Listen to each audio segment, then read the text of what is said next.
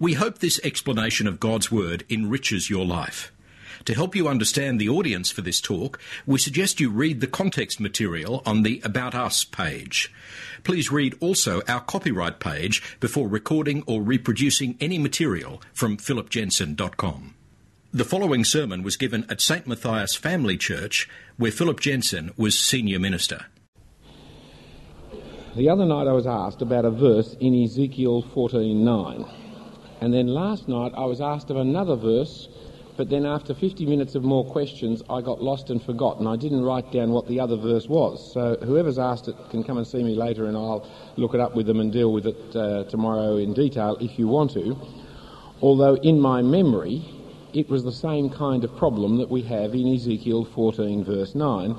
And that is the problem of God in relationship to the use of evil. So we are told in James chapter 1 that God does not tempt to sin and he himself cannot be tempted. And yet in Ezekiel 14 verse 9 we're told, "And if the prophet is enticed to utter a prophecy, I, the Lord, have enticed that prophet, and I will stretch out my hand against him and destroy him from among my people of Israel." That is, the prophet will be enticed into a false prophecy, and he'll be enticed into the false prophecy by the Lord himself. So if the Lord does not tempt in the sense of enticing to sin anybody, how come the Lord entices the prophet into this seeming sin that we have here, into false prophecy? Now there are other similar problems. In 1 Kings 22 there's a quite strange story. For most of us, strange means we don't understand. It's not itself strange, of course. 1 Kings 22, about God sending a lying spirit into the mouths of the prophets. And you would think lies are of the devil. What's this business with lying spirits? And of course, more famous than those references, which really require the ingenuity of the questioner to find, more famous is Job in chapters 1 and so on, where God and Satan seem to discuss the outcome of Job and the devil using his powers over Job to tempt him and test him as he would like at the behest of God. Now, as I say, I can't remember the verse that came last night, but it's the same kind of question.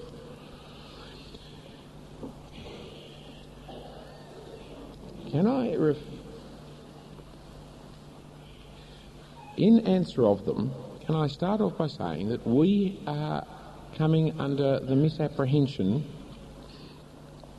of dualism. It is very common in our community and it is commonly expressed by us, and like most errors, it's half true. Dualism is the belief that there are two gods, a good God and a bad God, who are at war with each other, and we are the pawns in the middle of the massive chess game being played between these two equal powers and forces or personalities. And so there is God and there is Satan, and they are at war with each other, and everything that happens to us that is good is God, and everything that happens to us that is bad is Satan. And so that is the struggle that we are in. And as I say, there is a truth in that. That is, there is a personal evil force, a person, personal it is, called Satan, who is at work in opposition to God. That is true. However, it is not true that he is God, or equal to God, or even comes within a bull's roar of being equal with God. He is a creature of God, created by God for God's own purposes in God's own time and way, and to bring glory to God. And he is God's servant, whom God uses as he wishes. So that even though he is working against God, God is able to use this opposition force to bring about his good purposes.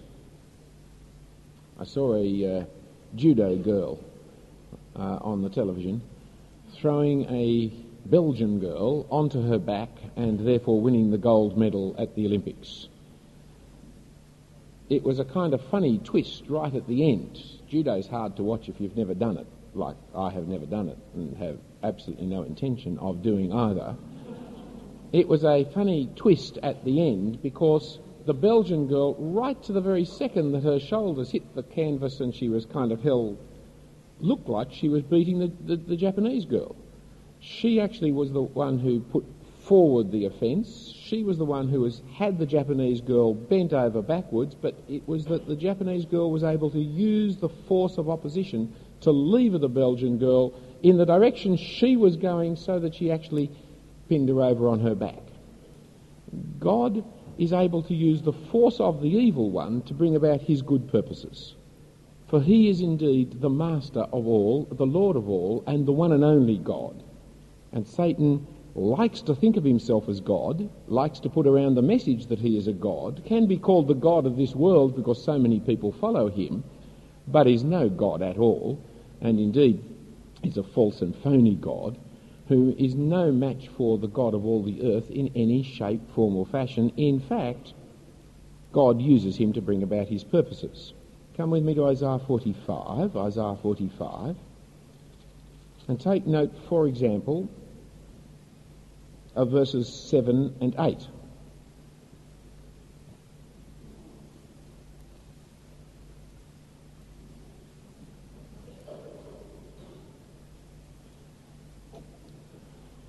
This is God the Lord, the only one, there is no other, verse 6. I form the light and create darkness. I bring prosperity and create disaster. I, the Lord, do all these things. See, God doesn't just bring prosperity, he also brings disaster. He doesn't just create light, he also creates darkness. He is not just the Lord of heaven, he's also the Lord of hell. When we are sick, it is God who has given us the sickness. When we get better, it is God who gives us the health. We mustn't have this dualism in our minds that all kinds of things that we don't like come from the devil and all things that we do like come from God. It is a distortion of what the Bible says. So then come to a passage we looked at briefly last night, and in 2 Corinthians chapter 12, and there you can see an example of it being put together.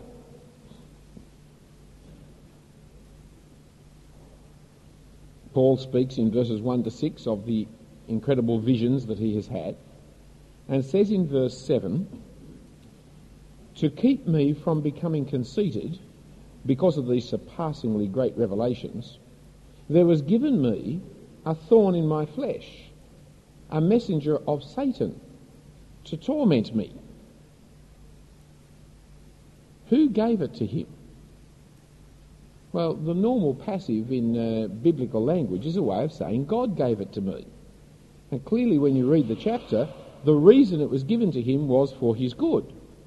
It was God who gave it to him for his good. But what did God give him? He gave him a message of Satan. Satan is just one of God's servants bringing about his good purposes. What he has given Paul is a very unpleasant thorn in his flesh. But it is God who gave it to him. That is, God is at work in all the world, sovereignly ruling over everything, including evil and all the forces of evil, and even the very person of evil himself, Satan. God uses him to bring about his purposes.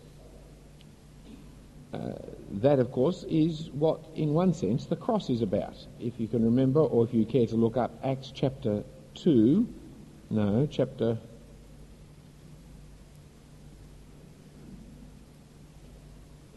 2, that's right, Acts chapter 2, verse 23. Speaking of Jesus, the man of God, through whom God did wonderful signs and the rest, this man was handed over to you by God's set purpose and foreknowledge. And you, with the help of wicked men, put him to death by nailing him to the cross. You see, God used evil men to do an evil thing in order to bring about his good purposes. So God's plans include and involve, use and utilise powers and forces of evil to bring about his good purposes. Now that is not dualism, that is very different to dualism.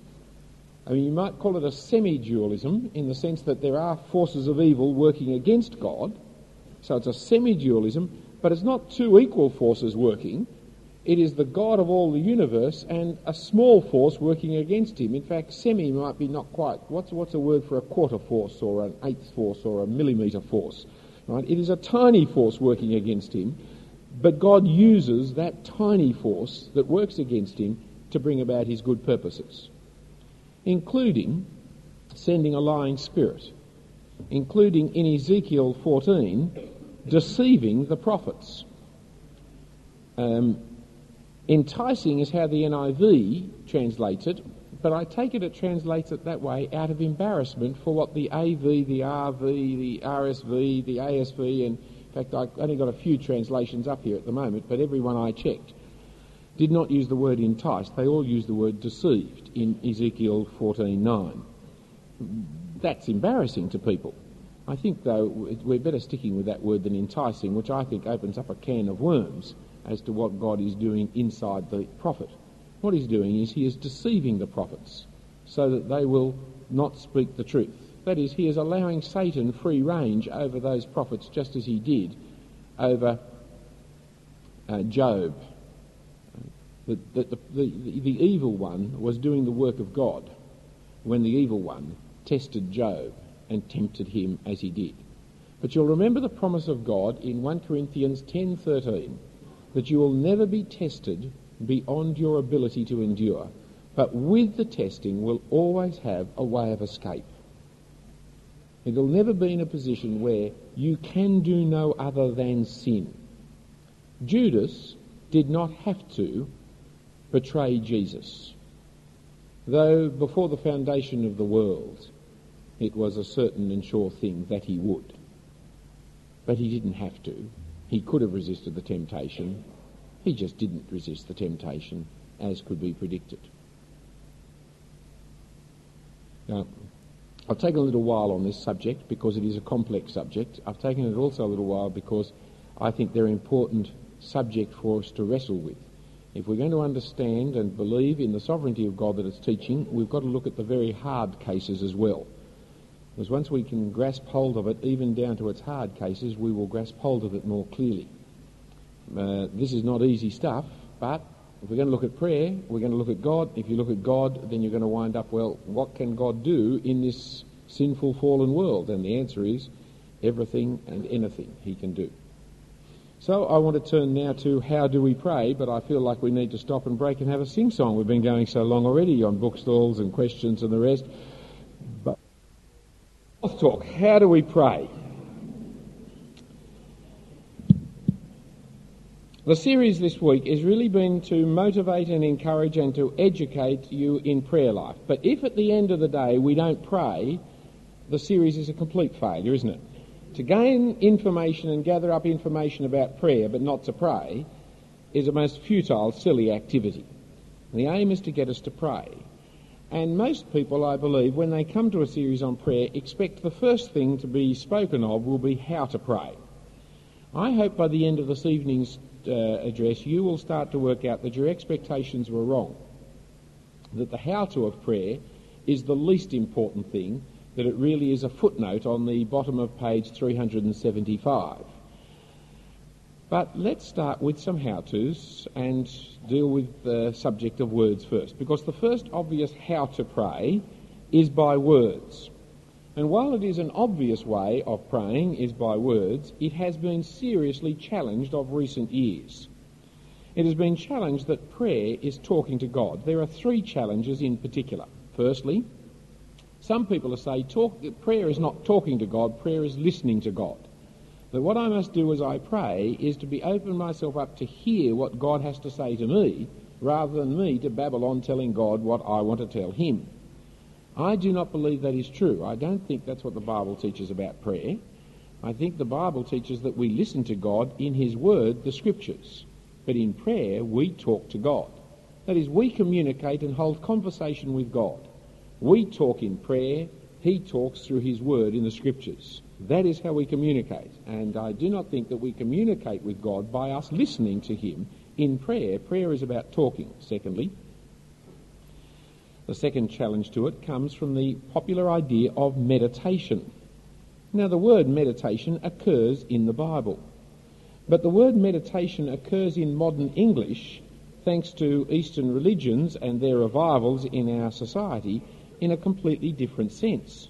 That is, meditation today is a New Age word. It's about mystic activity. It's transcendental is the nature of meditation. It is the great settling down, place your hands on the upright position on your knees and concentrate on a big spot in the middle of nothingness and nowhere, and gradually come to undiscover the great Om that is out there.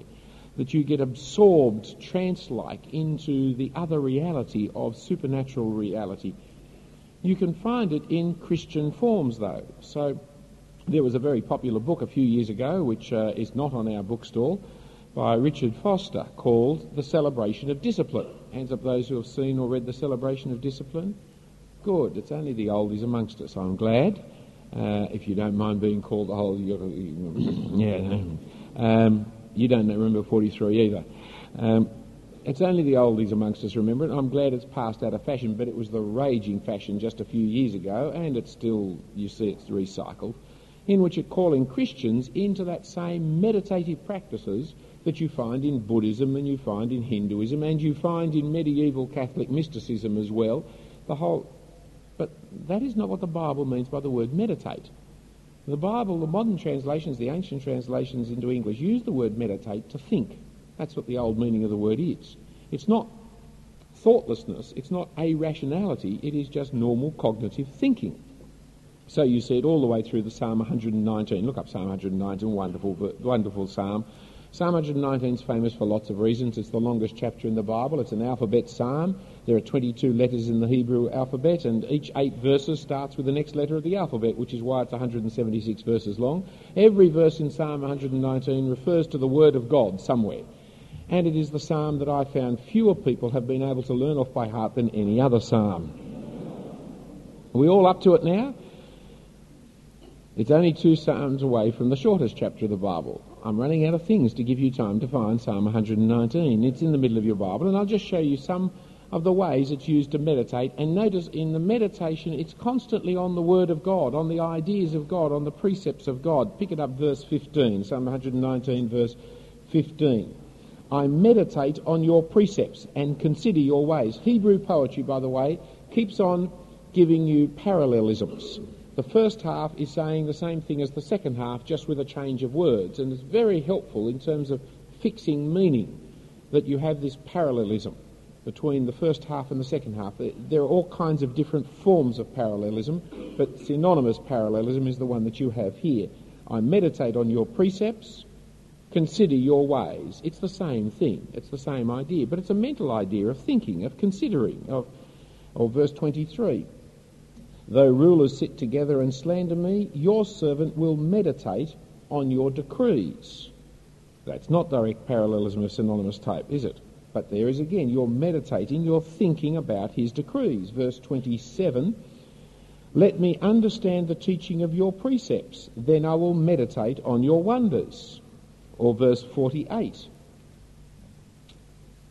I lift up my hands to your commands, which I love, and I meditate on your decrees. Or 78, may the arrogant be put to shame for wronging me without cause, but I will meditate on your precepts. Or again 97, verse 97, oh, how I love your law. I meditate on it all day long. That is, he's not just meditating. He is meditating on the law of the Lord. That is, he's thinking about the law of the Lord. He's considering, he's weighing it up, he's understanding, he's growing throughout the Psalms, throughout the book. Meditating is used, and you see it in context after context to mean think. It's just a nicer word than think. It's got 3 syllables. That's how it kind of rattles along a little bit better, but that's all it means. The third challenge to the idea that prayer is about words is the way in which the Bible speaks about praying in the Spirit. You'll find the phrase in the Spirit not related to prayer in the book of Revelation. About 3 or 4 times it occurs, and in those occasions it talks about being in the age to come. But it is used in Ephesians 6:18, where we are told to pray in the Spirit. I will explain that a little later on in this talk when I talk about Ephesians 2:18, because Ephesians 2:18 explains what Ephesians 6:18 is about, praying in the Spirit, as I hope you'll see. And ask me question time if you don't. Romans 8:26-27 also talks about the Spirit helping us in our prayers when we do not know what to pray, and helping us with groans that are too hard for us to understand. That passage I will also look at later. The third one is about 1 Corinthians 14, which talks about praying in tongues. And it says, well, I pray with my spirit but not with my mind. But the tongues actually are words. They may be words you don't understand, but they are words, and that's why he would prefer to have interpretation. That's why he'd prefer to have praying in words I do understand. So praying in the Spirit is not put in contrast to praying in words. At this point, it's got to do with that my spirit is praying, but my mind is not praying because I don't understand the words that I'm using in my prayer. So it's still praying in words, it's just praying in words you don't understand. And he's putting it down as a practice too. That is, prayer in the Bible is speaking to God. Now we might not think much of that, but remember, in the ancient world, God is put in contrast to idols. And one of the ways the Bible puts God in contrast to idols is that God, unlike the idols, hears, he lives, he moves, and he speaks. The idols don't speak. The idols don't hear. They don't move. They don't live. But God does all those things. And the speaking and hearing of God is one of the great claims and boasts about the God of Israel. Words are very important in the Scriptures. Psalm 33 verse 6, by the word of God the heavens and the earth were created. God created by speaking, and it happened. Indeed, in John 1, we're told in the beginning was the Word, and the Word was with God, and the Word was God. And verse 14, and the Word became flesh. You can't be a Christian and be negative about words, because the very concept of word is one of the ways in which you can talk of God himself. He was the Word in the very beginning. The Word was God. Indeed, in Ephesians 6:17, we find out that the sword of the Spirit is the Word of God. So Father, the Creator, created the world by the Word. The Son himself is the Word of God, and the sword of the Spirit is the Word of God. It is our modern world coming again out of the Enlightenment and the conquest of atheism over the intellectual West that has lost all confidence in words. They have gone down a form of epistemology, of the study of knowledge, which has left them in complete confusion about the nature and power and importance of words, and have created this whole deconstructionist, postmodernist kind of way of words not meaning what words mean and only meaning what you want them to mean. It's all in the mind of the hearer, and it's all a political game we're playing.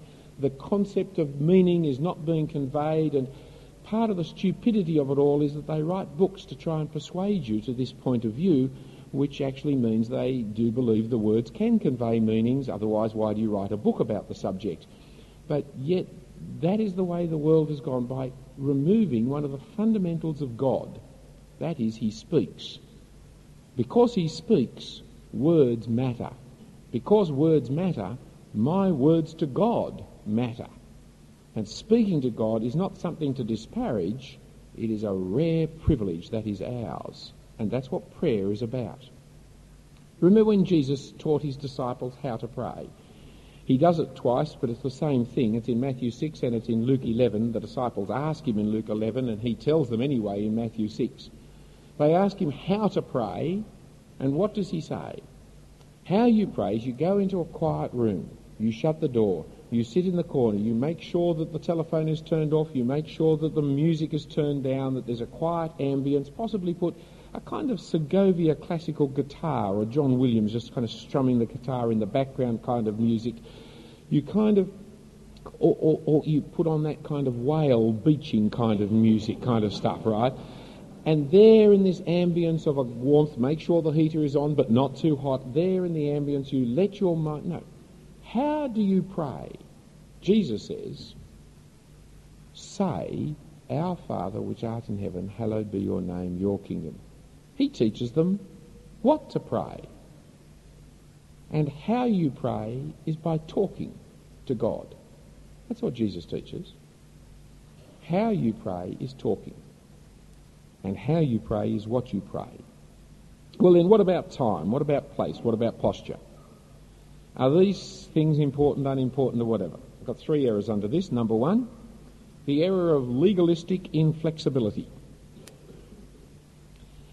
Because we want to discipline our lives, organise our lives, make sure that prayer plays a prominent part in our life, we make up rules and regulations for ourselves about prayer. No prayer, no breakfast. And what we wind up with becomes legalism.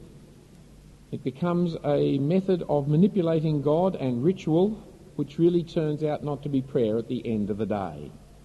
Legalism is never a way in which to pray to God. So, not wanting to be legalistic, we go to the second error, called licentious inactivity. We've had to get rid of Al tonight because I was moving some big words in here, and his capacity for spelling a licentious was fairly limited. But we have Clarissa to the rescue. Licentious inactivity. That's how I spell it too. That's good. That's right. You copied it from me. Yeah. Licentious inactivity. License means permission to do whatever you like, and when you have permission to do anything you like, what will you do? Absolutely nothing. And so I believe in praying in a horizontal posture between the sheets, preferably on a warm electric blanket. You know that kind of prayer time? The kind of prayer time that turns out not to be prayer at all is that kind of freedom. Now, you are free to pray to God that way. You're not capable of doing it for any length of time, but you are free to do it if you wish to do it. We're not under law. In fact, you're not under anything but some blankets. The third way, or the third error, is to think that time, place and posture actually matter. To think that God is concerned where you pray and how you pray and the place and the kind of posture that you... If you're not kneeling, then it's not real prayer. If you're just sitting, well, that's not genuine prayer. Or you have to stand, or you have to stand with your hands up, or you have to lie down flat on the face, or on your back, or in any posture that's necessary. And most religions of the world have rules and regulations about the posture you must have. Close your eyes and hold your hands together. The kind of posture that is essential or necessary for you to be praying. I don't mean to be rude to our hosts here, who have been actually very kind and provided for us magnificently during the course of these last 2 or 3 weeks we've been working with them. But, you know, the idea that you've got to pray in a mountain, right at the top of the hill, in a special building set aside for the task of prayer, actually says all the wrong things. Because you don't have to be up to the mountain. You don't have to be on the mountaintop. God is not deaf. He doesn't need to have you right up there close to him where you don't have to bellow so loud or anything like that. And there are no special places or postures or times. You see, there was once. It was called the temple in Jerusalem. And Jesus said, destroy this temple and I will raise it again in 3 days. And what was he talking about? He was talking about his very self. That his body that was crucified was raised up on the 3rd day, because that is our temple. The place where we meet God is the person of the Lord Jesus Christ. That's where we meet God. That is the only place you can meet God. And when we get to heaven in Revelation, we find you look around the city of God, and the one thing that John said was not there, that he was expecting to be there, because after all he'd seen Jerusalem, there was the city of God in heaven, the real Jerusalem, and lo and behold, there was no temple. You don't need a temple in heaven, because you're permanently in the presence of God. When you are in Christ Jesus, you don't need a holy building, because you're permanently in the presence of God, because you are in Christ Jesus. For that is where you meet God, not in a building, but in Christ Jesus. And for Christians to now rebuild buildings so that you can meet God has made a fundamental error in what they're doing, because they've forgotten that we don't need a building now, except as a rain shelter. That's a fairly important reason for having a building. Well, is there any posture that God wants? Yes, there is an essential posture. The Bible describes many postures in praying. People fall down flat on their face and pray, and others kneel down, and others stand and pray. There's many postures described, but there are two postures commanded. The first one turns out to be a bit of a fizz. The second one is absolutely essential. But let me give you the first one first, 1 Timothy chapter 2. 1 Timothy chapter 2. We need to all look it up, and I'm sorry to tell you that I have another translation problem for you.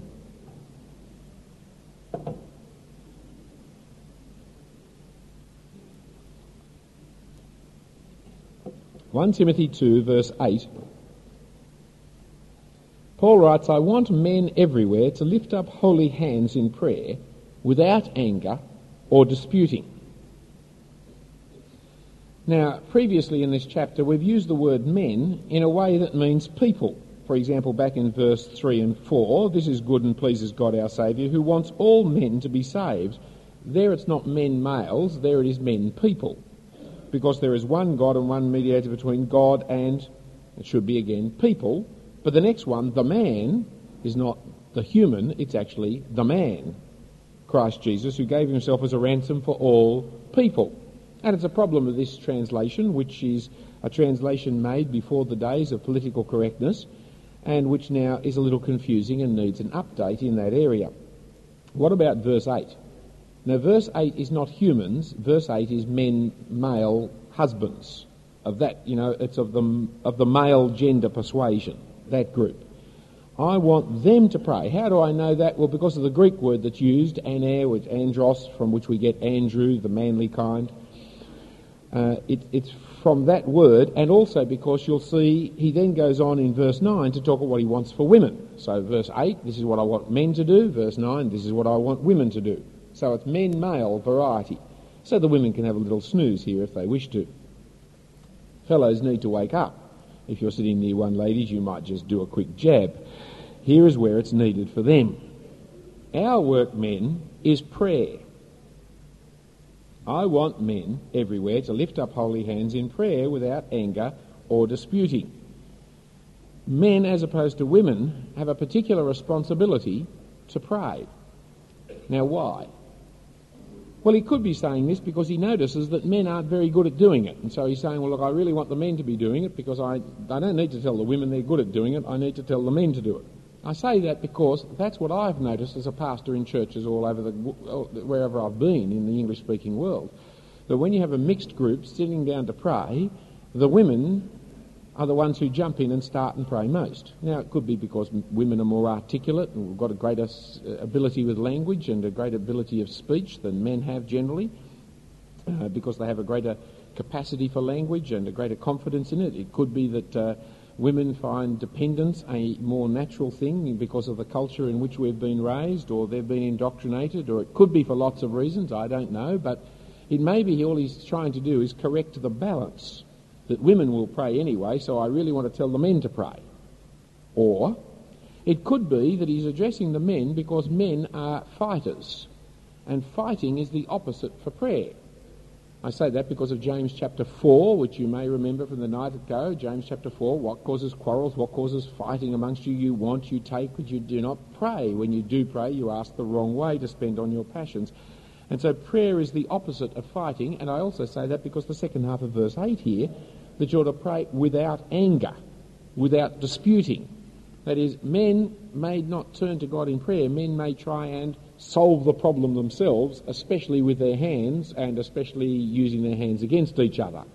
And so that is what he is talking about here. You also see that in 1 Peter 2, verse 7, where he's talking about husbands and wives, and again, in not living considerately with your wife will damage your prayer life. And again, it's interesting that it's the husband who has the prayer life to be damaged, that the men have some special responsibility in prayer. I don't think that our community thinks praying is a particularly masculine activity. But I think we men need to face up that as Christian men there is nothing more masculine than being the leaders in prayer. That is a man's job to do, and we need to take responsibility in it. I say it also in the light of the many Christian women who have complained to me as a pastor about the fact that their husbands will not take spiritual responsibility in their home. They'd all like being head of the house, by which they interpret can boss the woman around, but they don't take head of the house, by which the Bible means willing to take spiritual leadership and responsibility of laying down their life for their wife, in particular leading her in the things of God, in particular leading in prayer. And so they won't organise the prayer life of the family. And so, fellows, in particular, Christian women want you to take leadership in this area. And yet this is the area in which I keep having complaints that the men won't do it. However, I do have a problem here with the translation. Because the translation really is, I wish men to pray in every place, holding up holy hands without anger or disputing. Now that doesn't sound any different, and in one sense, in meaning, it is no different, but in emphasis, it is completely different. The key word in a sentence is the verb, the doing word or the being word, as some lesser creature said recently. The verb is the key word. What the NIV has done is taken the verb and turned it into a noun, and then found a participle, an ing word, and turned it into the verb. So the Greek actually says, I want men to pray. I want men to pray in every place, holding up holy hands. So what the NIV has said is, I want men to hold up holy hands praying or in prayer. They've turned the verb pray into the noun prayer. And they've turned the participle holding into the principal verb hold. So it looks like verse 8 is about a command to hold up your hands when you're praying. But in actual fact, the command is to pray. And it's telling you how to go about praying, that is, holding up holy hands. Lifting or holding, lifting is the word that's used here. See the difference? It's a very important emphasis difference, because the important thing is not lifting your hands, the important thing is praying. Paul wouldn't have made that mistake, and I'm sorry the NIV translators have. May they get this tape and fix it. But when you say lifting holy hands, there's the three-word phrase, lifting holy hands. I want you to think very quickly, and then in a moment when I say go, I want you to call out which is the most important of those three words, lifting holy hands. Go? Of course it is. The thing's not about lifting hands, the thing's about the kind of hands to be lifting up. That is, holy ones. And what are holy ones? The ones without anger and disputing. So it's not really a verse which is telling you that the way to pray is by holding up hands. What it's saying is, men, stop using your hands as fists. You lift your hand up, but don't lift it up in violence and anger. Lift it up in holiness and righteousness, because you be people of prayer rather than quarrel. It's a different thing altogether. And so to take this as the basis for a posture, I think it's a fish, you see. So the verse actually is not about a command for posture at all. Well, is there any essential posture? Yes, there is an essential posture for prayer, and I'll give it to you in a series of verses. Come with me to Psalm 51, verse 17. Psalm 51, verse 17.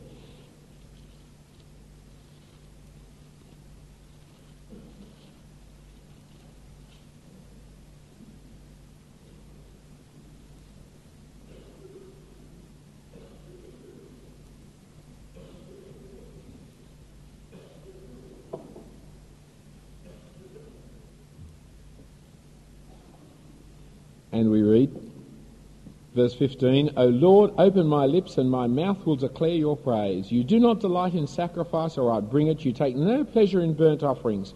The sacrifices of God are a broken spirit, a broken and contrite heart, O God, you will not despise. Come with me to Psalm 34, verse 18. 34:18.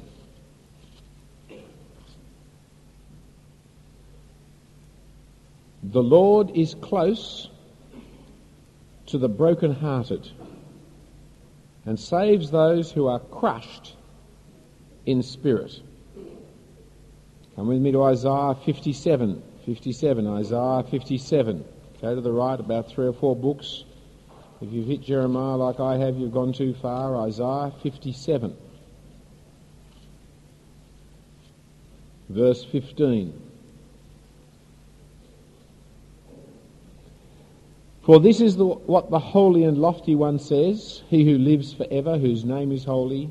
I live in a high and holy place, but also with him who is contrite and lowly in spirit, to revive the spirit of the lowly, to revive the heart of the contrite. So he lives in, it's a lovely verse, isn't it? He lives in the high and holy place, and he lives in the heart of the lowly people. 66, Isaiah 66, verse 2b. This is the one that I esteem,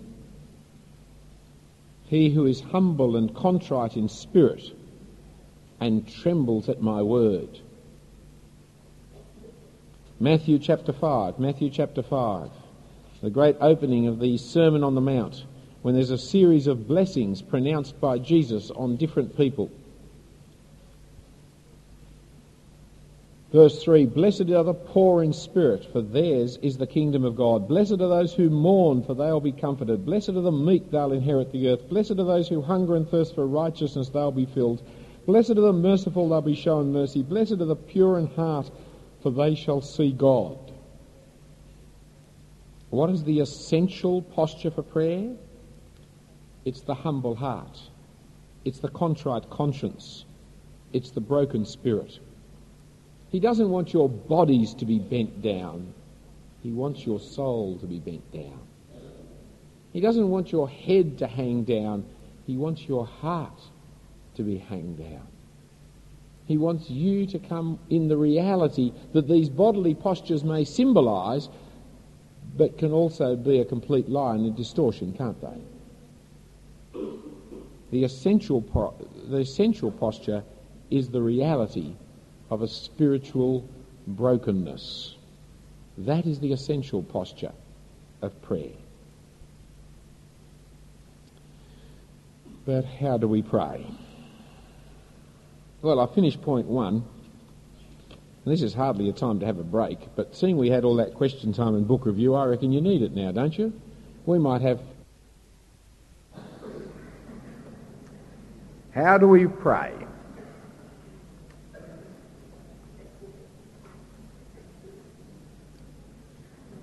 Let me recap the last 3 nights, because the answer has already been given to you over the last 3 nights. But I'm not sure that people see it, so we'll spell it out again, because it takes a while to grasp hold of it. How do we pray?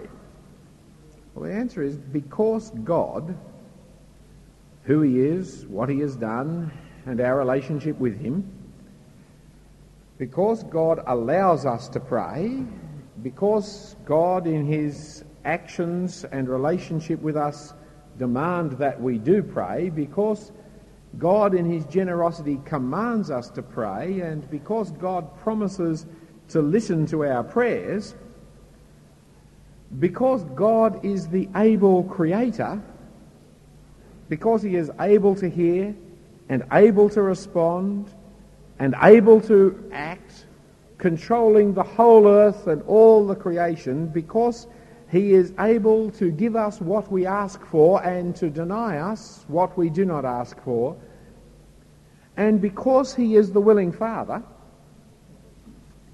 because he is more willing to help than we are to ask, because he is not evil but good, and because he gives good gifts to his children, and especially because he gives his Holy Spirit to those who ask him, and because he is the holy and righteous judge, because he is not affected by sin but not willing to ignore our sins punishes the guilty, because of God we can, we must, we ought to pray God's way.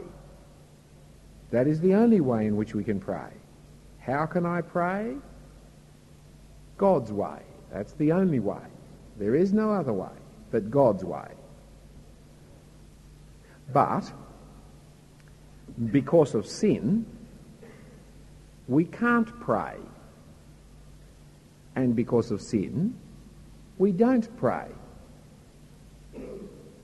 Here's the nub of the problem of prayer, and here is the nub of the pleasure of prayer. For it is a problem, and it is a pleasure. Because of sin we can't pray, because of sin we don't pray. That is, God's holy righteousness and our sinfulness makes approaching Him something we can't do and something we don't do. It means that approaching Him because of our sinfulness is an undesirable thing to do. In our sinful hearts, we do not want to come into the presence of the living, holy, righteous Judge of all the world. Because of our sin, we are distorted in our view of God. We are distorted in our view of life. We have sinful minds that do not understand what prayer is. And so I went through a long list of ways in which we think we're praying, but in actual fact not praying, back on Tuesday night. Because of our sin and because of God's holy righteousness, it is impossible for God to listen to us. So although we're praying, it is into a vacuum, because He cannot listen to sinful people. He is too holy to look upon evil. He will not listen to sinful people. But because of God's Son, because Christ Jesus has died and paid the penalty for us, because He has turned aside God's anger and declared us to be right with God because the punishment has been paid, He has opened up for us access to God. That is, because of sin we can't pray. If we remain committed to sin, if we continue to reject the Lord Jesus Christ and His penalty payment for us, we cannot reach the Father. Jesus said in John 14:6, I am the way, the truth and the life. No one can come to the Father but by me. If I choose to continue to cherish sin in my heart, the Lord will not listen to my prayers, Psalm 66:18. If I continue to reject the Lord Jesus Christ as the payment for sins, I have no grounds upon which I can enter into the throne room of God. For if I, a sinful person, comes into the presence of God, His righteous anger will strike out and destroy me at an instant. He has put a huge buffer zone between Himself and us, because that is the only way in which we can continue to live. But if I care to cross that buffer zone without the penalty for sin being paid, then I will pay the penalty for sin. I won't be listened to. Only in Christ Jesus can we come to the holy, righteous Judge. Therefore, only Christians, or those becoming Christians, those coming in the name of the Lord Jesus Christ, can pray. That's a fairly harsh statement, friends, that I'm making here, isn't it? But all other prayer is not prayer, for it's not God's way. And the whole basis upon which I can pray is because of God. So how do I pray? It's got to be God's way. And if I try any way other than the way of Jesus, it's not God's way. And I can't pray. But we Christians still don't pray because of sin. As non-Christians we can't pray. As Christians we don't pray. It's a slight overstatement, those, and I'll qualify them back if I'm pressed to. But it's a basic idea that you need to grasp. As Christians we can't pray, and as non-Christians we don't pray. What did I say? As Christians we don't pray. I got my words wrong? But that just shows the foolishness of Christians, doesn't it? Here is something that is open to us. Here is the privilege of being able to come into the throne room of God that nobody else can do. Here is the privilege that has been bought for us at the price of God's dear one and only Son, and we don't enter in. We do not come because of our continued sinfulness, our continued misunderstandings of God, our continued distortions of the truth about his willingness, about his ability, about our relationship with him, our continued perversions and twistings of what prayer would be, our attempts to manipulate him, our attempts to... We have got the full access of God through the death of the Lord Jesus Christ, but we don't pray. However, if you say, well, I am a Christian, and ask me to teach you to pray, then I will tell you how to pray. You pray by saying, Our Father in heaven, hallowed be your name, your kingdom come, your will be done on earth as it is in heaven. Give us this day our daily bread, and forgive us our trespasses as we forgive those who trespass against us. And lead us not into temptation, but deliver us from evil. For yours is the kingdom, the power, and the glory forever and ever. Amen. That is how you pray. By coming in the gospel to God. You see, how do we pray? How can we pray? How do we pray? The answer is because of the gospel. For the gospel moves us from can't pray to can pray, even though we don't pray, and then it will move us from don't pray to do pray if we just understand the gospel enough. That is, in the gospel we are born again. We are adopted by God so that he becomes our Father. The Bible doesn't see God as the Father of creation. He is the maker of creation. He didn't generate creation. Creation is not his offspring. We are his offspring. Not all humans are his offspring. The Bible rarely, if at all, indicates that all mankind is his offspring. You could argue it out of Luke 3 and the genealogy which takes you back to Adam, and you can possibly argue it out of Acts 17, but they're the only two places, and it is arguable on both cases. No, it was Israel which was God's chosen son. Of all the nations of the world, only Israel was the son of God. And when Jesus Christ came, he opened up the adoption into the family of God to all nations, that is, to all nations who came and believed in him. For it is through the death and resurrection of the Lord Jesus Christ and his ascension to heaven, when he pours out his Spirit upon people, that they are born again into the very family of God and are adopted as the children of God. Come with me to Ephesians chapter 1 verse 5. Ephesians 1 verse 5.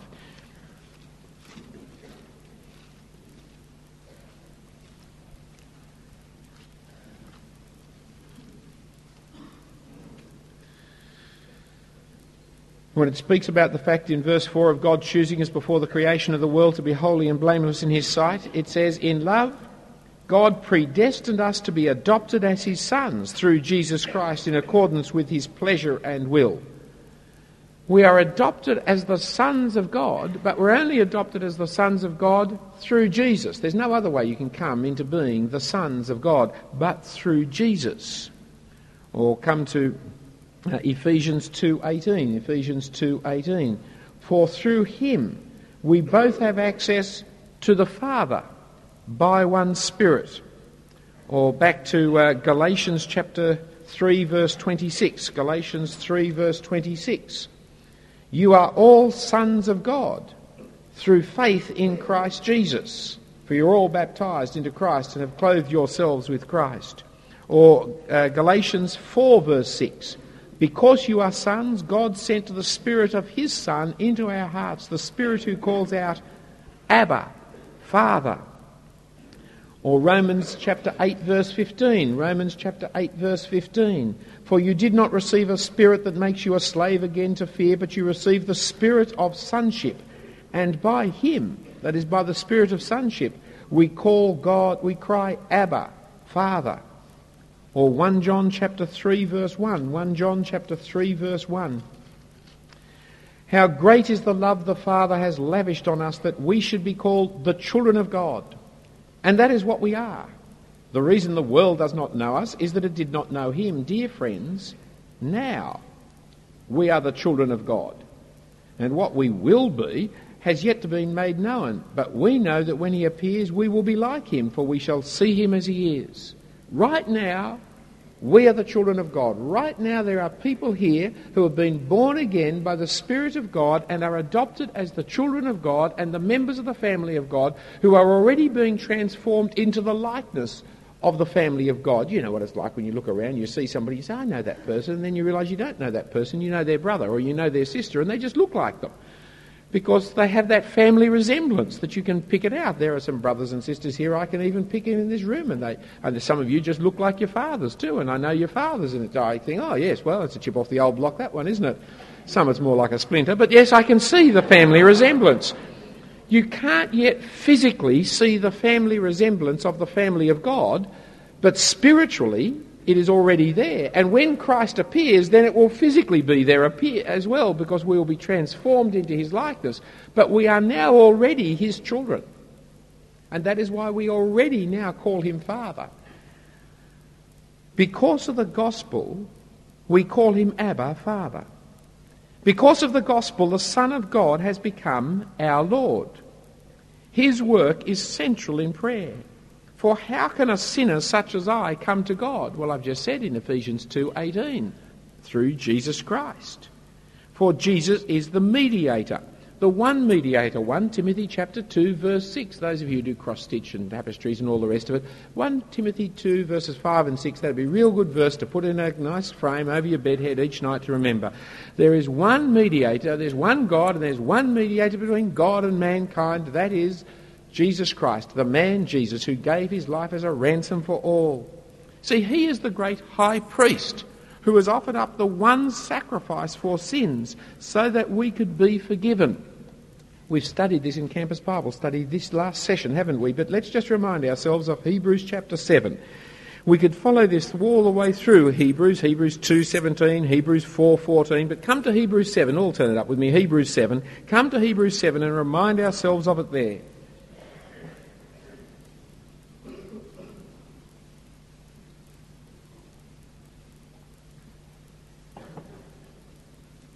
Such a high priest, it says in verse 26.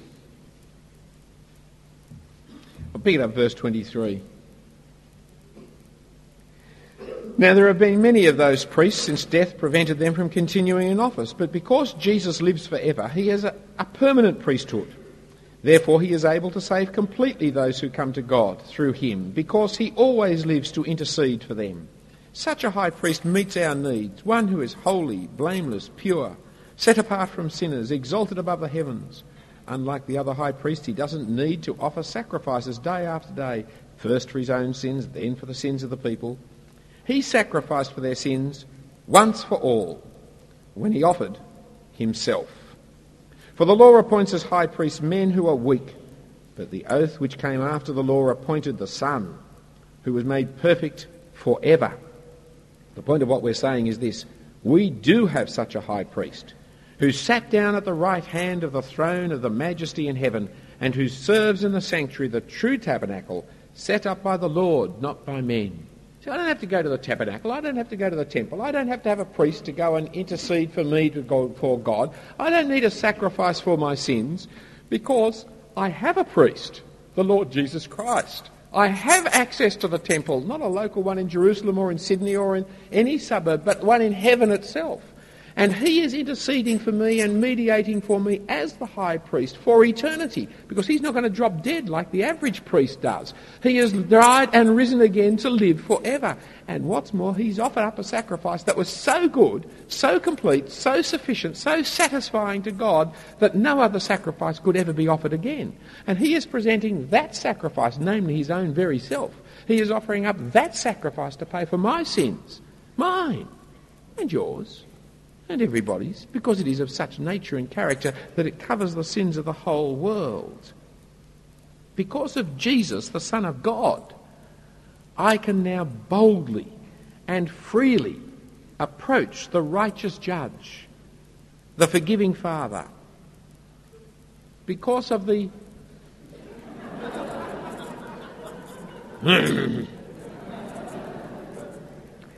she's not very eye-centred. A lovely person. I tell you, I wouldn't have done that for Al. Come across to chapter 10, verse 19. Chapter 10, verse 19 of Hebrews.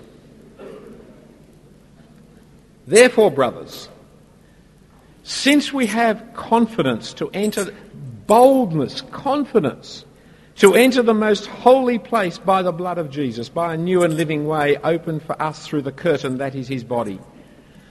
Since we have a great priest over the house of God, let's draw near to God with a sincere heart in full assurance of faith, having our hearts sprinkled to cleanse us from guilty conscience and having our bodies washed with pure water. You see, the high priest could only go into the Holy of Holies one day of each year, and then only after the most elaborate offering up of sacrifices and washings and purifications and dressing in all the right clothes.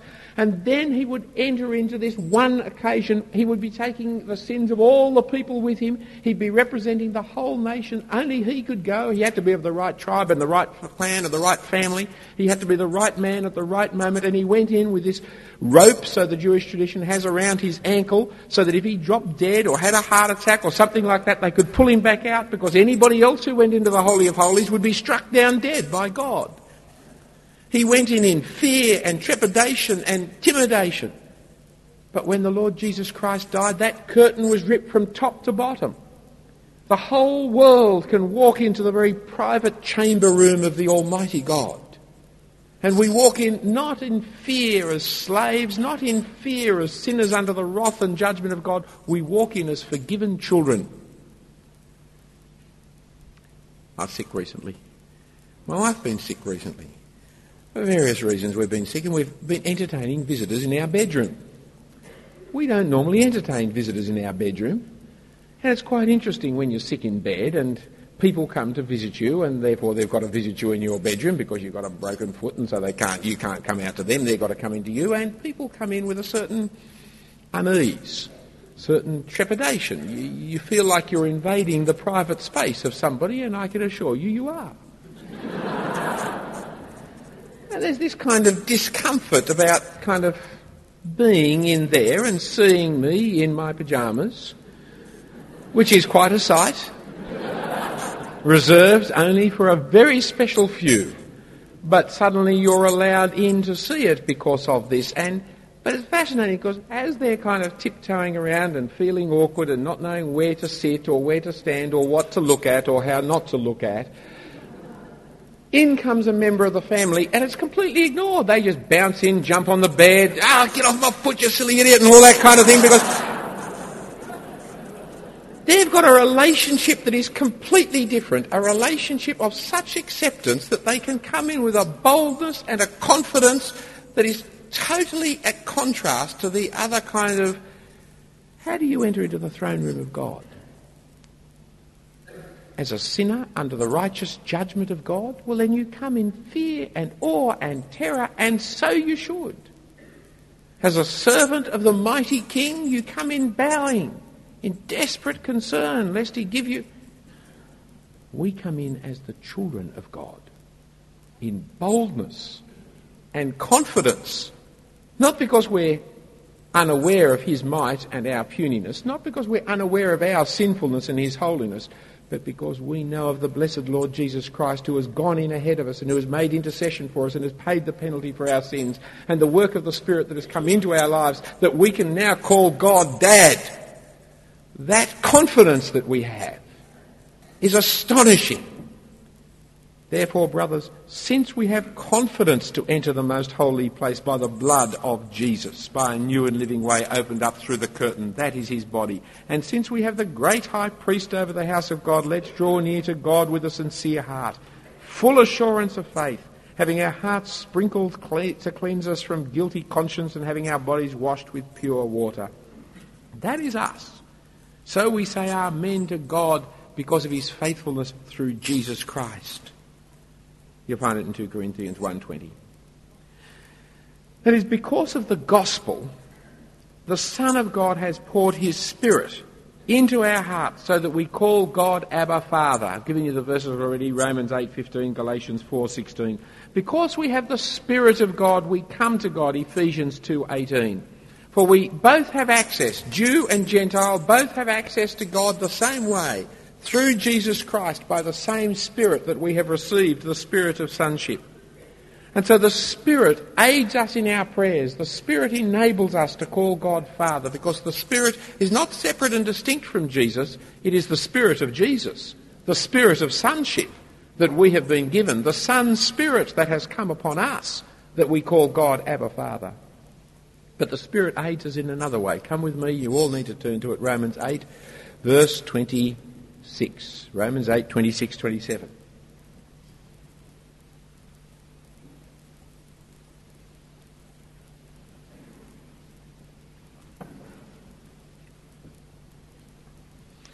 It comes in the context of suffering. You will see back from verse 18, I consider that our present sufferings are not to be worthy to be compared with the glory that will be revealed. And it's all about the sufferings of living in this fallen world. And he says in verse 26, in the same way, the Spirit helps us in our weakness.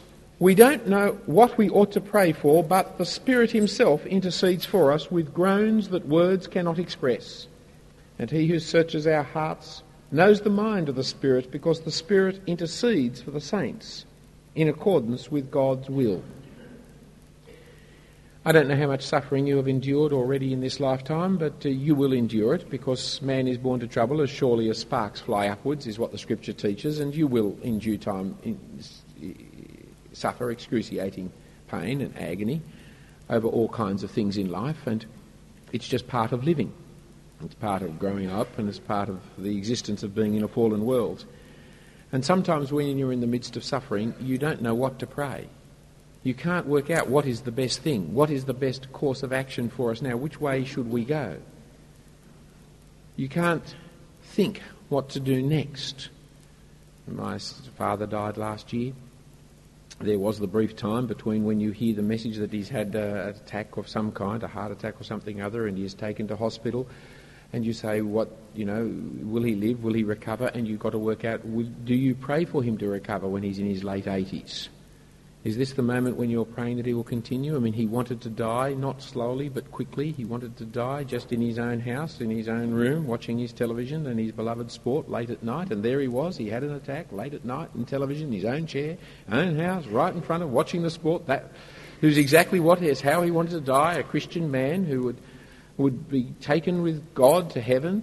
Do I now pray that he linger on, that they resuscitate him, is that what we pray? Or do we say, no, let him go? It's a difficult thing. My mother died over a period of time of cancer, and very hard to know what to pray as you see someone suffering, someone that you love.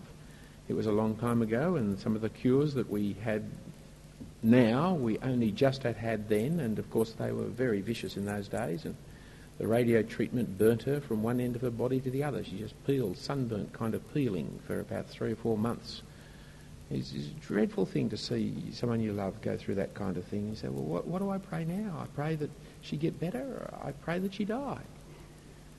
I mean, the obvious thing, as soon as you hear that your loved one has cancer, you immediately pray that they get better. You immediately pray it does. But after a while, it's quite obvious she's not going to get better. But can I really pray that she should die? Or that she just be relieved of the pain? What do you pray for people? In the context of suffering, what you pray for becomes incredibly difficult to know, because you haven't got the wisdom to know what's the best anymore. You don't know what the right thing is anymore. It's too morally, ethically confusing. It's too personally confusing. You don't know what to pray, and so you find that as you kneel, or as you sit, or as you bow your head, or as you whatever it is that you do, as you pray, your words kind of get all confused and confounded, and you start to and more and more.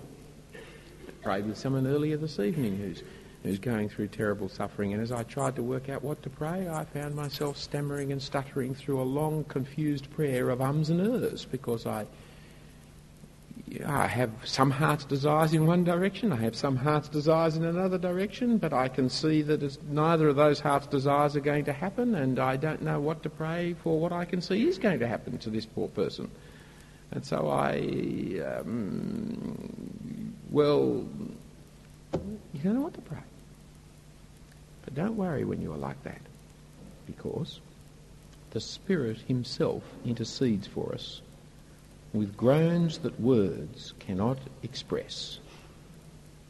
And he who searches our hearts knows the mind of the Spirit, because the Spirit intercedes for the saints.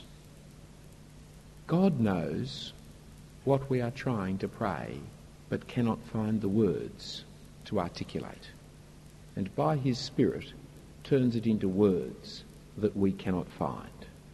Isn't that marvellous news?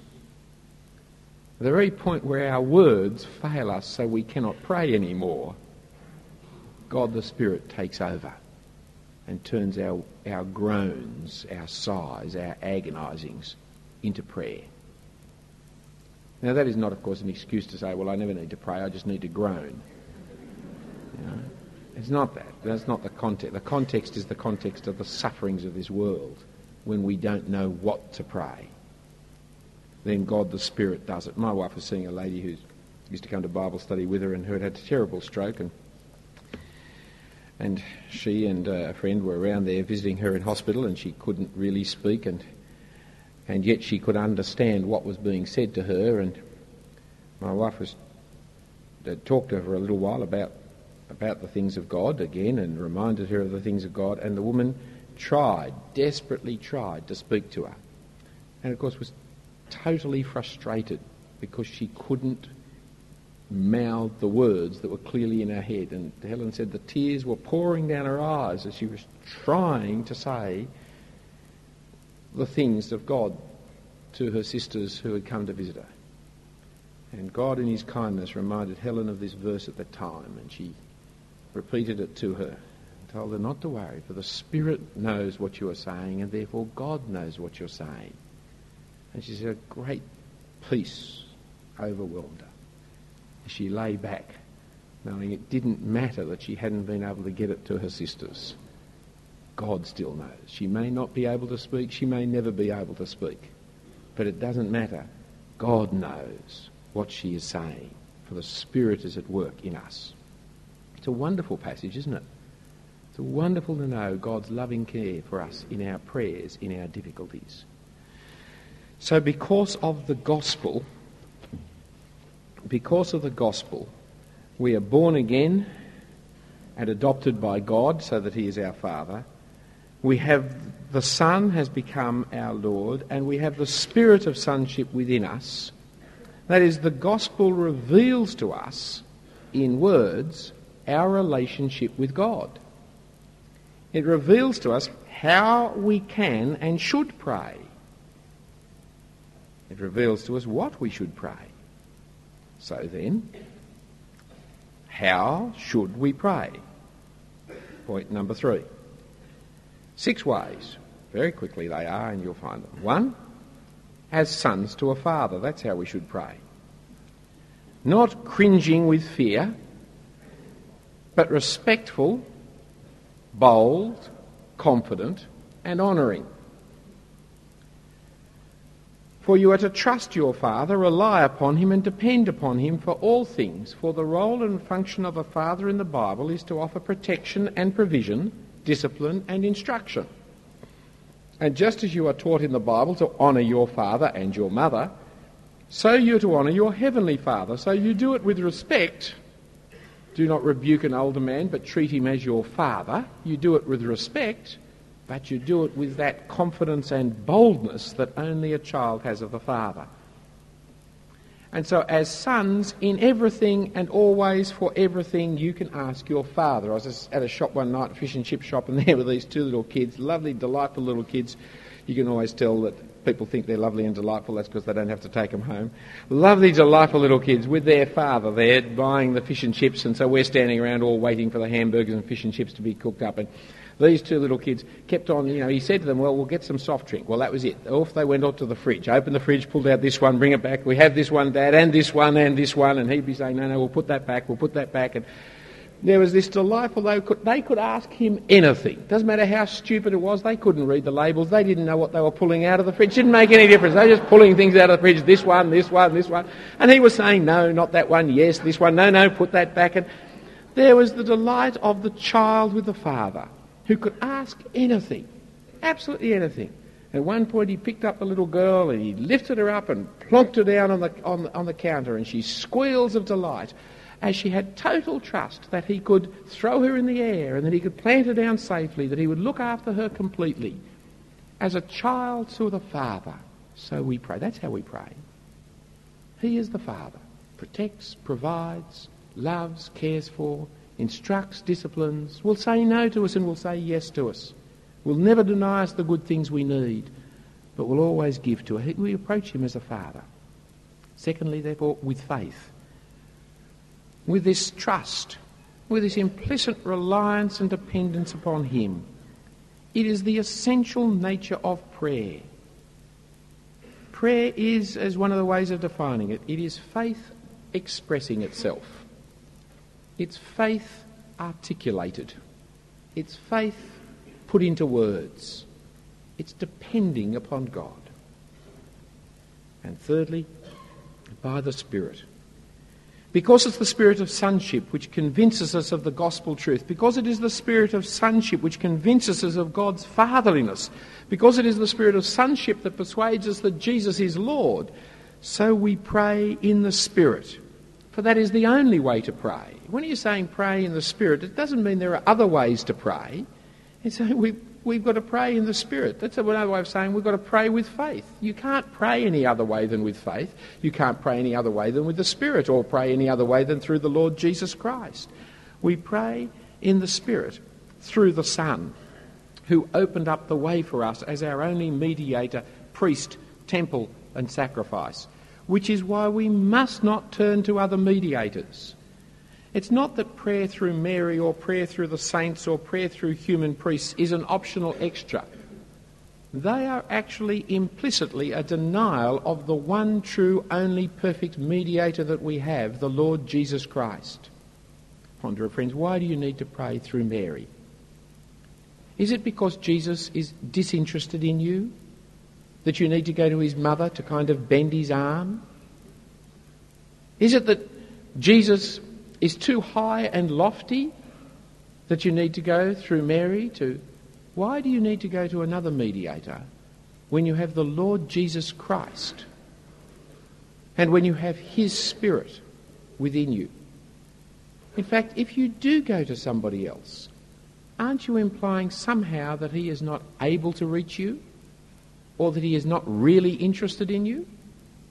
That you have to go to somebody else?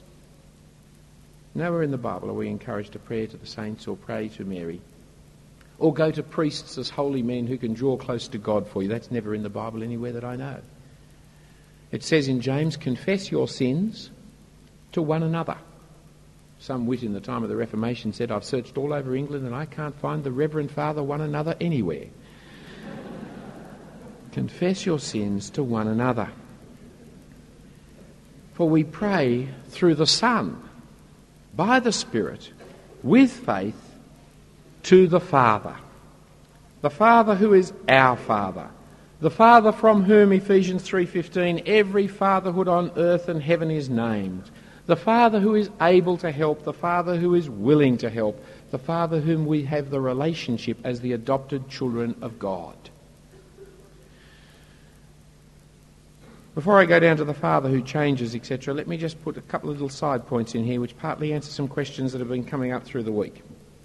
If you did go for a pattern of words, if you were asked to write a new prayer book, and we must collect up the prayers that we've been writing in this week, because as the publisher of Matthias Media, I'm interested to see whether we haven't got with us now a collection of prayers that are worth publishing. So I hope all the staff workers have collected prayers so that we can have a look over later and do a publication if that's possible.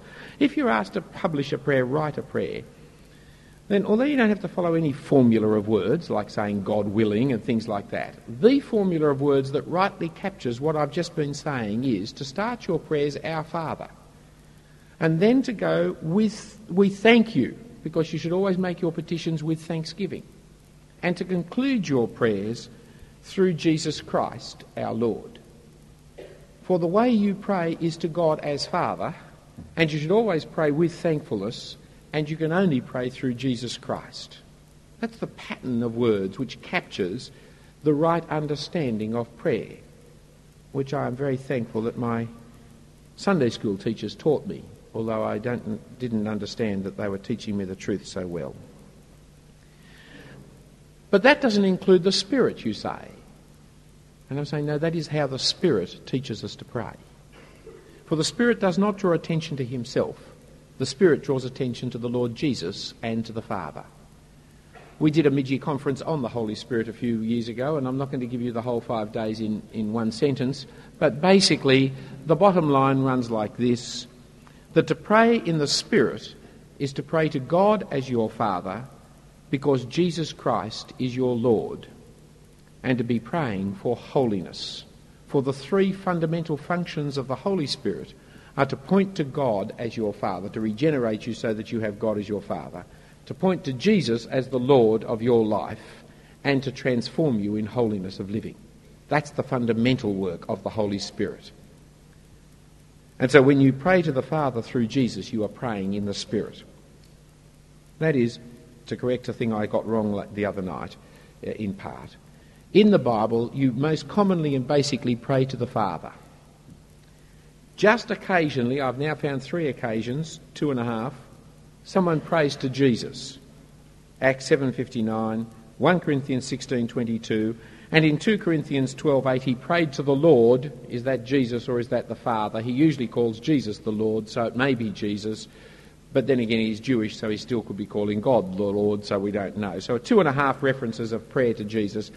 And I said the other night that 1 Corinthians 16 was praying to the Spirit, but I looked that up, or people looked it up for me and pointed out it's not. And so I'm still looking for anywhere in the Bible where you pray to the Spirit, and I'd be glad if anybody could tell me later on where it is that you pray to the Spirit. I don't think it would be theologically wrong to do it, but that is not the nature of prayer. It is not the nature of the work of the Holy Spirit. He does not draw attention to himself. He keeps pointing to the Father and to the Son. All right, then if you pray to the Father, then you pray to him, back on point E1, you pray to him who can change all things. For all things are possible to you, Abba, Father, says Jesus to his Father. You pray to the Father who relents, which is one of the battles we've had this week, isn't it? 1 Samuel 15:29, Numbers 23:19 says that he is not relenting in the sense of being a changeable liar, fickle in his character, but he is one, Exodus 32:14 and Jonah chapter 4 verse 2, he is one who on reasonable request will actually change and will relent of bringing evil upon us on reasonable request of his people, who gives as we ask, so that we do not have because we do not ask in James 4:2, or we do have because we have asked, ask and it will be given to you in Matthew 7. And therefore who changes circumstances. He doesn't just change us, the prayer, but he changes the world. But he also changes us in our praying. And who is glorified whenever we ask in Jesus' name. Jesus says in John 14 verse 13 that now we bring glory to God the Father by praying and asking things in the name of Jesus, who brings glory. Yet the 6th point of prayer needs to be put in there for accuracy and completeness. How do we pray? With difficulty. If you ask how should we pray, it will be with difficulty. Because we are still in a world of sin, and we still have sinful nature. The person who says prayer is always only ever easy is a person who hasn't yet wrestled with prayer. It is difficult. Don't be surprised. So how do we pray? Well, if you're dominated by sin, if you cherish sin in your heart, if you're not committed to the Lord Jesus Christ and know his forgiveness and are saved by him, then you don't pray. And in fact, I wish to suggest to you that you can't pray because God will not be listening to you, for you have no access to him. God in his generosity and mighty and mercy and the rest may actually listen to you, but you can't pray because you can only pray through Jesus and you are rejecting him. So the critical question then is, are we the sons of the living God? Are we the daughters of the living God? Are we the children of the living God? For it's only as the children of God, by spiritual rebirth through the Son, can we express faith in prayer rightly to God. For only then can we call God our Father. For if you have not been born again, God is not your Father, so you can't approach him as your Father. So have you been born again? If you're in doubt about it, don't go home this week without fixing it. Ask someone. Don't worry about being embarrassed in front of humans. You worry about being embarrassed before God on the last day. Ask someone. Any doubt about it? Well, then how do we pray? By expressing our childlike dependence, our relationship of forgiveness and rebirth, of being the Jesus people, by expressing it in words. That's how. By expressing our sonship in words. By expressing our faith in God in words, our trust, our dependence, our reliance upon God, the Father of our Lord and Saviour Jesus Christ. That's how we pray. It is so simple if you understand the gospel. For prayer is just faith in words. It is just responding in the gospel. How do we pray? Through Jesus Christ our Lord, to God our Father, by the Spirit that he has sent into us. Let's pray. Our Heavenly Father, we do thank and praise you for every good gift that you have given to us, for life, for friends, for wealth, for health, for this week, for the privilege of being able to study at university, for friends and for family. Oh, Father, your blessings upon us are just so massive. But we thank you most of all for the Lord Jesus Christ, that you in your holy, righteous anger should be so merciful and generous to us as to pay the penalty for us in the death of your one and only Son. If the list of things we can thank you for is endless, the magnitude of the death of Jesus is also endless. And Lord, we can only, in sorrow for our sinfulness, thank you for your kindness. We thank you by this means. You who are able to hear us and willing to hear us. You who are too holy and righteous to have anything to do with us,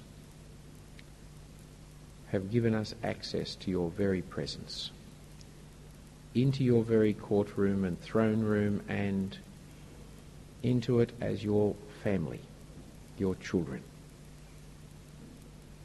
that we can call you Father.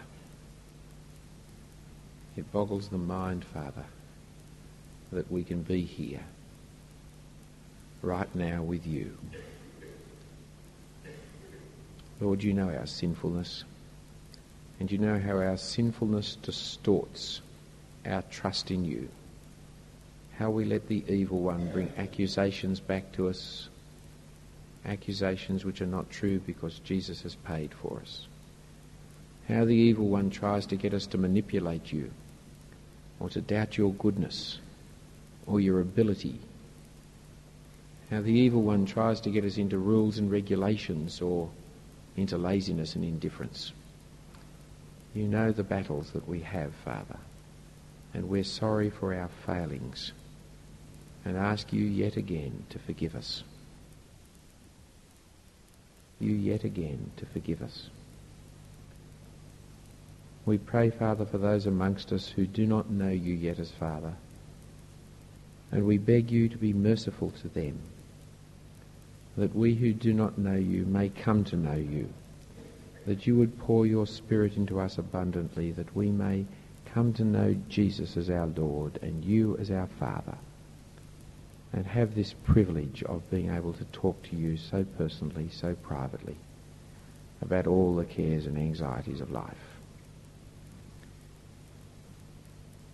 And Father, those of us who do know you, you know we are so silly. We're so stupid that we miss out on the great privileges that you give us for wanton foolishness. Thank you for bearing with us. Thank you for regenerating us. please continue in your patience towards us to correct us and to change us. Open our eyes to see the privilege of being allowed to pray. Convince us of your greatness and the greatness of your work in Christ, that we will feel the moral necessity to pray. Help us to listen to your generosity in commanding us to pray. Remind us again and again, please, Father, of your promises, that we might have fresh hope in asking you of all things. Give to us the sense of gratitude that will lead us again and again to come back and say thank you to you, and to give you the praise and the glory for everything that is in our lives. Oh, Father, you have made it possible for us to pray. Please, by your Spirit, give to us that desire for prayer, that in all circumstances we may pray, giving thanks to you in all conditions of life, praying without ceasing, just as you have invited us to do. And we ask it through the one who makes it possible for us to come to you, the one who died for us and rose again and who pleads for us, even Jesus Christ our Lord. Amen. Thank you for listening to the talks on philipjensen.com. Please check our copyright page before recording or reproducing any material on philipjensen.com.